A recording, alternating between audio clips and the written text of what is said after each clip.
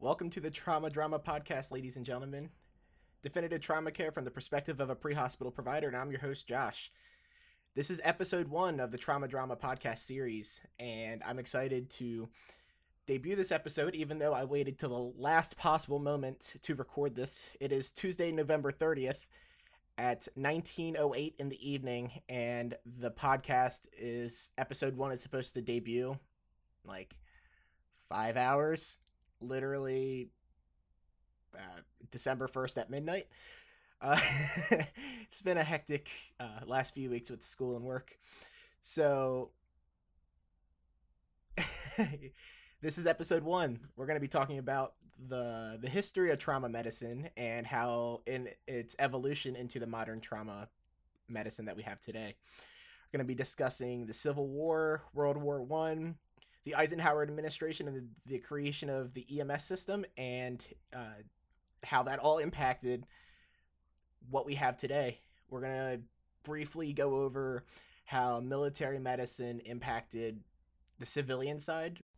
Without wasting too much time, I do want to give a special shout out to a couple of my friends, one of them being Ariel.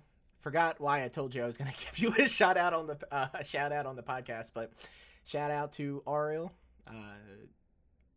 Who else?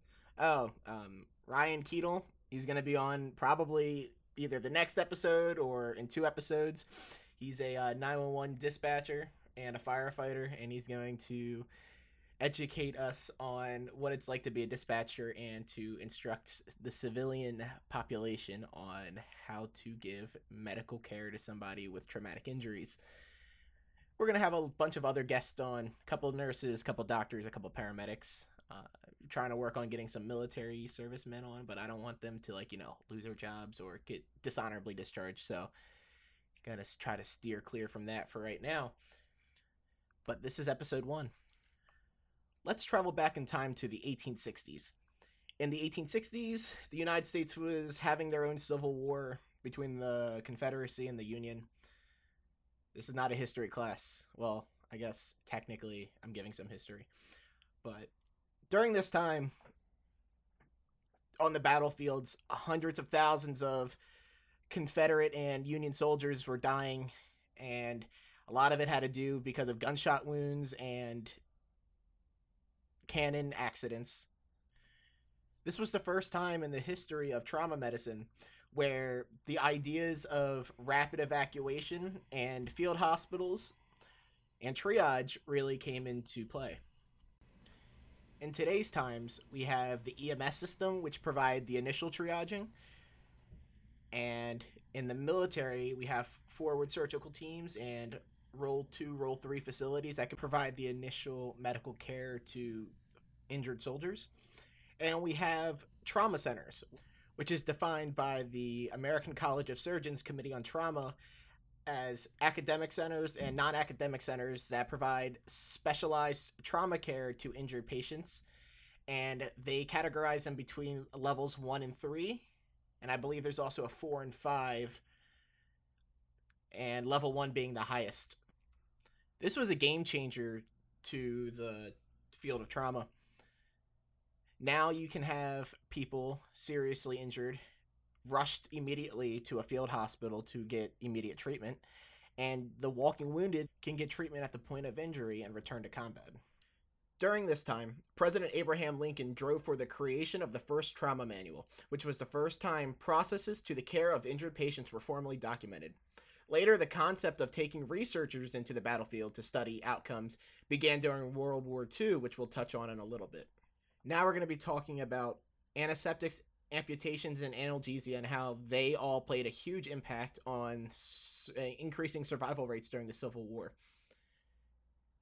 Before we talk about that, I would like to recommend a book called A Manual of Military Surgery for the Use of Surgeons in the Confederate State Army. It's by John Julian Chisholm, who was a Confederate doctor and surgeon during the Civil War. And I read a sample of it, and I think I'm going to order it on Amazon. I'm going to add a link to it on my website. I'm not being sponsored to say this. I genuinely want more stuff to read because I'm a boring person. However, Definitely suggests picking up this book, especially if you are a surgeon. It might be a good thing to have in your book collection. Amputations were commonplace during the time of the Civil War. Unfortunately, a lot of soldiers suffering from musket wound, gunshot wound injuries, and limbs being taken away by cannonballs left them with stumps or the need to have them amputated. At the beginning of the war, with the lack of anesthesia, it was a very painful thing that happened. They pretty much provided alcohol to these soldiers, and yeah, that's about the end of that. Towards the end of the war, chloroform and ether were developed as a means of anesthesia, which made the procedure a lot more bearable. Still can't imagine having my limb amputated with just chloroform back in the day, but this was the 1860s after all. At the end of the war, when amputations and trauma medicine was starting to become studied a little bit more, tourniquets were placed preemptively before the amputation to prevent blood loss. Then a circular flap was cut into the limb, and the limb was removed. This is very similar to the style of amputations that we do today on trauma and medical patients suffering from wide variety of reasons for amputation. Scalpels and other surgical tools were soaked in alcohol to disinfect them. Germ theory wasn't widely understood yet. However, the idea of microscopic organisms causing disease in patients were starting to be understood a little bit more. The big killer to these patients at the time were due to blood loss, malnutrition, and just other things that we would be able to treat in a trauma surgical ICU today. Unfortunately, back then, these patients would die between 48 hours and 30 days from the time of injury just because they were not. The idea of shock and the management of these patients and giving them the proper nutrients were just not there. I think this is a fundamental reason why general surgeons who want to become trauma surgeons have to go through a trauma surgical critical care fellowship, or MCRIT doctors that want to become ED intensivists have to go through like a trauma surgical critical care fellowship as well. And that is because understanding the pathophysiology behind a patient who's in shock and then providing the life support, whether that is providing the nutrients the patient needs to thrive and the support that the patient needs to live, is way more studied than it was in the 1860s. During the World Wars, it was the same issue. American soldiers weren't coming home because they were dying in combat. However, there were significant improvements in battlefield medicine. One of them being whole blood transfusions, which became popular by 1945 for battlefield casualties. They would get whole blood directly from another person, another soldier, and administered in the battlefield to allow the red blood cells that carry the oxygen to perfuse their organs and prevent ischemia and other things that happen when your tissues go without blood. Amputations were also down, and this is due to surgical techniques such as removing dead tissue resulted in fewer amputations at this time. To treat bacterial infections, penicillin and streptomycin were administered for the first time in a large-scale combat setting. The survival rate during World War I was around 4%, and by the end of World War II, 50% of people were surviving their injuries as a result of combat. In today's times, a serviceman or woman would stand a 92% chance of making it home alive if they suffered a battlefield-related injury. That is leaps and bounds better than what was going on during World War I and World War II. By the end of World War II, emergency departments were becoming more prevalent in hospitals. However, the idea of emergency medicine didn't really come into play. They were staffed by internal medicine doctors, hospitalists, pediatricians. people who weren't specialized in the field of emergency medicine, let alone trauma medicine. Dr. R. Adams Cowley, a U.S. Army cardiothoracic surgeon during World War II, really set what the standard is for research when it comes to trauma medicine. He was sponsored by the Department of Defense to study shock and trauma, and was given a research units on a East Coast hospital to go ahead and study this in the civilian side. This opened up the doors for the modern day trauma center, the academic trauma center. Now civilians are having the opportunity to have the same care that soldiers injured in battle are receiving. And this is good for not just civilians, but also our servicemen and women, because now the research that comes out of these academic centers are being implemented into military medicine. Trauma, and more specifically, critical care medicine as a whole, really proliferated because of R. Adams Cowley.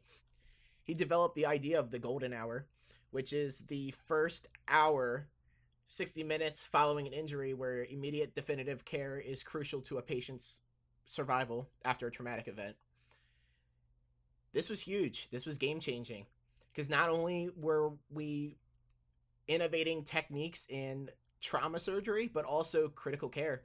We were better understanding the pathophysiology which goes on, that manifests these patients after the event, after they go through surgery.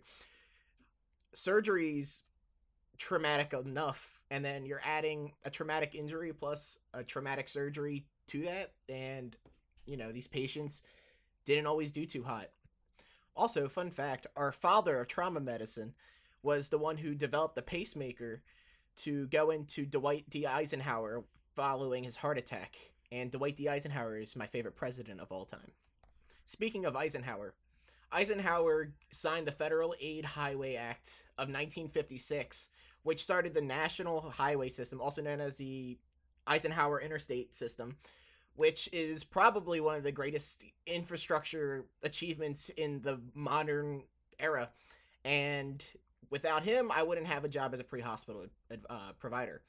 Although it was after Eisenhower's term, his achievement of making the interstate highway system led to massive motor vehicle accidents, and unfortunately, there were a lot of deaths on national highways. This led to the 1966 Highway Safety Act that created the National Highway Traffic Safety Administration, and also developed all states to have a EMS system. This is the first time that we see pre-hospital providers come into the civilian sector. There's not just combat medics anymore and hospital corpsmen, but now there is a civilian version of them. My great state of Maryland created the first statewide systematic EMS agency, also known as the Maryland Institute of Emergency Medical Services System. This pioneered the protocols and the training that goes into training EMTs and paramedics at this time. It was also at this time that Maryland was the first state to utilize civilian helicopters to transport people that were severely injured from traumatic incidents. By utilizing Maryland State Police helicopters, they can transport trauma patients to trauma centers within R. Adams Cowley's golden hour. What does this all mean today? Well, firsthand, I think our training that we get as pre-hospital providers really prepare us to help these people who are seriously injured from motor vehicle collisions and gunshot wounds and assaults and all these other traumatic injuries that they can sustain. I think the idea of trauma medicine is a very fascinating topic, and being a trauma provider is also just the biggest adrenaline rush that you can give. And watching somebody come in on the brink of death and watching them walk out of the hospital getting discharged is just a great feeling as well.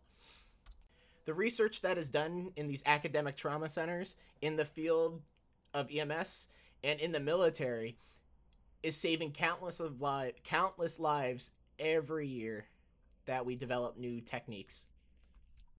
In 2007, a Baltimore physician said that with modern trauma centers, Abraham Lincoln's assassination and injury could have been a recoverable injury. And with reasonable expectations, he would have survived. I chose to go over the history of trauma for the first episode of Trauma Drama because I wanted to introduce all these fascinating topics that I find very interesting, that I am very passionate about. We're going to touch on Reboa and ECMO and the non-surgical management of trauma patients, because compared to what we were doing in the Civil War and in the World Wars, and even in the 60s, we are doing far less surgeries, and patients are having the same outcome, or if not better outcomes. We're doing far less invasive procedures. We're utilizing fluoroscopy and hybrid interventional radiology OR suites to give patients a great outcome without all the surgery that may be necessary. With this research, we learned that resuscitative endovascular balloon occlusion of the aorta, or REBOA, aorta? Did I say balloon occlusion of the aorta? Is actually much better at treating somebody with abdominal or pelvic trauma than traditionally doing a thoracotomy, cross-clamping the aorta, and then you gave this whole person a whole separate incision other than just doing the laparotomy that they were going to have to get anyway. There was a 0% chance of survival. I will have a YouTube video linked in the resources page on my website of Dr. Deborah Stein, a fantastic trauma surgeon, talking about Reboa and why it is such a great piece of technology and intervention that we are doing, and how the clinical outcomes have really improved because of it. Aside from what we're doing in the hospital as far as definitive trauma care, EMS providers are having the opportunities and abilities to perform RSI intubations. We're doing FAST exams and EFAST using Butterfly IQ ultrasound devices. We are able to use pelvic binders. There's all this great technology that is really contributing to patient outcomes, and this is all because of trauma research. And we're going to dive into a lot of these topics coming up. I'm going to have a lot of experts in all these different fields of trauma, and I'm going to interview them, and we're going to talk about whatever I want, because this is my platform to do whatever I want. Actually, I'm going to enjoy this whole podcasting thing. I can make it all about me. We're going to talk about my life in the fire service, and it's going to be great. Episode 0 part 2 is still going to come out at some point. We have to re-record it. Recording over FaceTime with Mr. Schaefer was a horrible idea. His audio was horrible. My audio is all loud like it usually is. And my podcast voice isn't much different from my regular talking voice, because I'm just a loud person in general. Nonetheless, that kind of sums up episode 1. I hope you enjoyed it. If you have any questions, shoot me an email, joshua.bainey@trauma-drama.org. You can find it on the website, trauma-drama.org. You can send me a message on Instagram. I usually respond within 12 hours. At Trauma Drama PC, no spaces or dashes in that one. I think you guys will enjoy the future episodes. I'm still getting used to this whole podcasting thing. Trying to get my thoughts together, even when I have a rubric and script sitting right in front of me, is kind of difficult. I'm used to talking to people and in front of people. Talking into a microphone and into a screen is weird. I really think the interviews that I've done thus far were very natural, minus the technical difficulties that I've had in a few of them. I'm really excited for what is going to proliferate out of this podcast, and I really hope that you can share it with your friends and you can take something out of this podcast. Follow me on Instagram. I'm sometimes funny. I post memes every once in a while. And also, that's about it. I have nothing else really to add. It is going to be December 1st when I upload this. It is around the holidays. If you celebrate Hanukkah, I hope you have a great Hanukkah. and Kwanzaa and Christmas and into the New Year's. 2022 needs to be way better than 2021 because 2021 sucked just as much as 2020, in my opinion. Identity theft is a bitch. Anyway.